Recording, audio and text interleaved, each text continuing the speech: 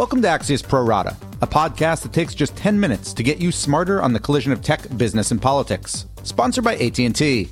I'm Dan Primack. On today's show, the truth behind Facebook's horrible, no good, very bad day, and why some of you, but only some, might soon be able to get a tax deduction for your gym memberships.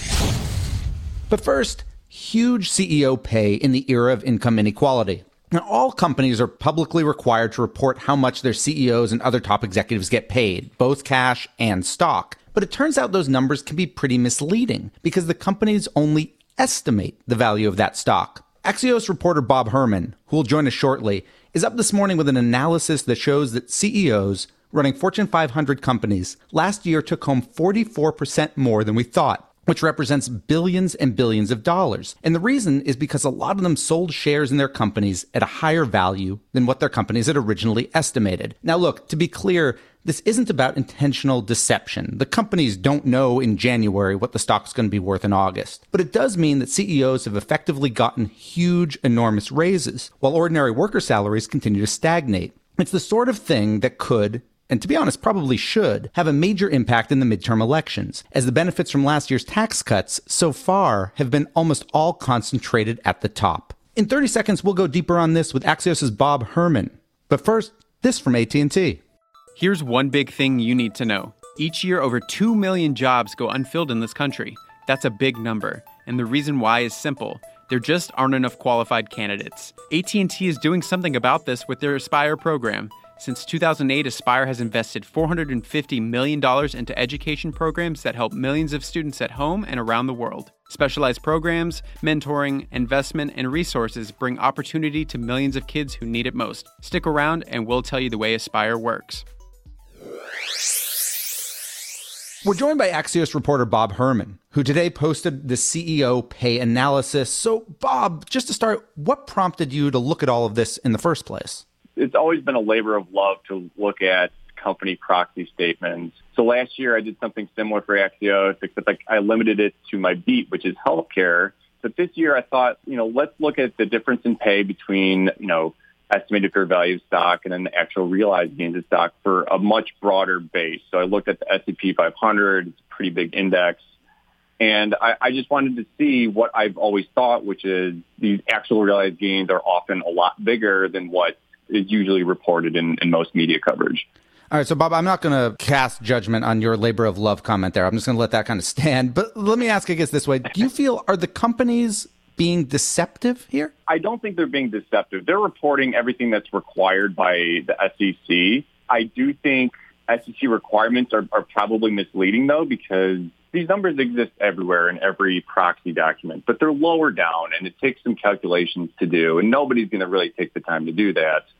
So the companies themselves, they're not being deceptive, but the structure of filing itself probably is deceptive because it does really underestimate how much CEOs and other executives are making. And these deltas between how much they're saying they make and how much they ultimately make is huge. I mean, you talk about Reed Hastings of Netflix and say that the official kind of headline number was $24 million, but it was really $179. Who else was kind of up there in terms of real discrepancies? Right. So Reed Hastings was paid the most among S&P 500, 7 times more than what was actually usually reported. I mean, we look at the CEO of Google, Sundar Pichai. He had a fair value pay of about $1.3 million. He actually took home $132 million. Same thing with Mark Benioff of Salesforce. He had fair value of a little bit less than $5 million. He actually took home $116 million. This is across the board. There's tons of huge deltas out there. Apple, Tim Cook, it didn't even show that he actually had any stock this past year, but he actually took home $102 million.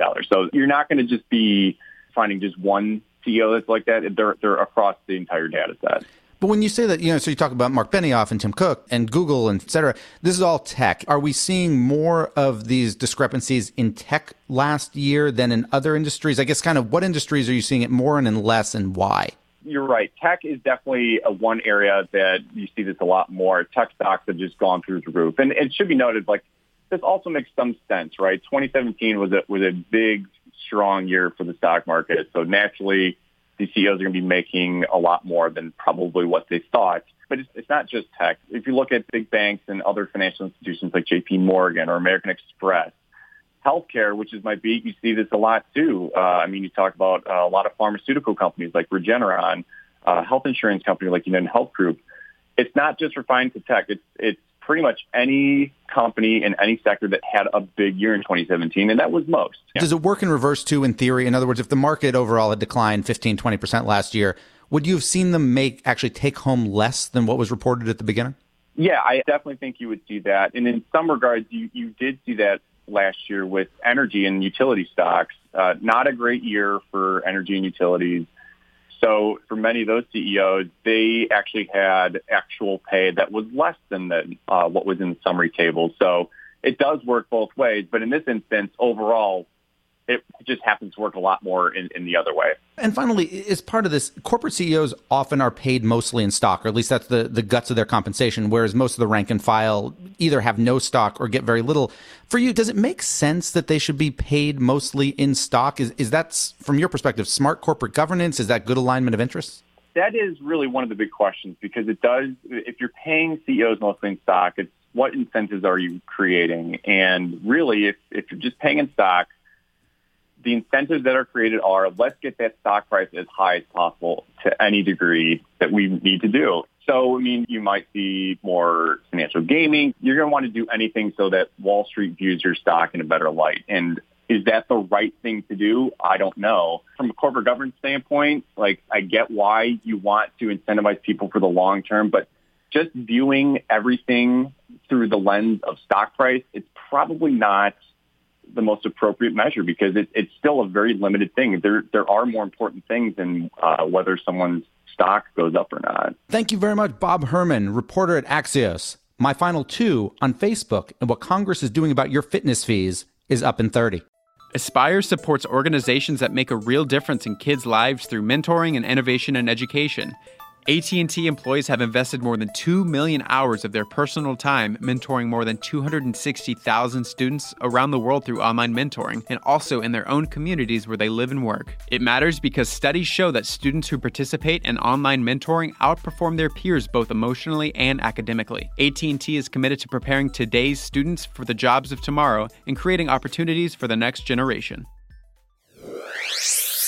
Now it's time for my final two. And first up is Facebook, which lost a ridiculous $123 billion in market cap after reporting lower than expected revenue and user growth last night. Now, for context, that is the same as losing 3 Twitters with a Snapchat on top. So 2 important things to note here. First, Facebook has been warning for months that its efforts to reduce fake news could eat into the top line. So maybe, even though it's a little bit perverse, this means its efforts on that front are actually working. But on the other hand, it's also a reminder that Facebook is part of a small group of tech companies that was almost single-handedly responsible for keeping the S&P 500 positive in the first half of 2018. And that line can be extremely tenuous. Facebook was a smaller piece of that, say, than Apple.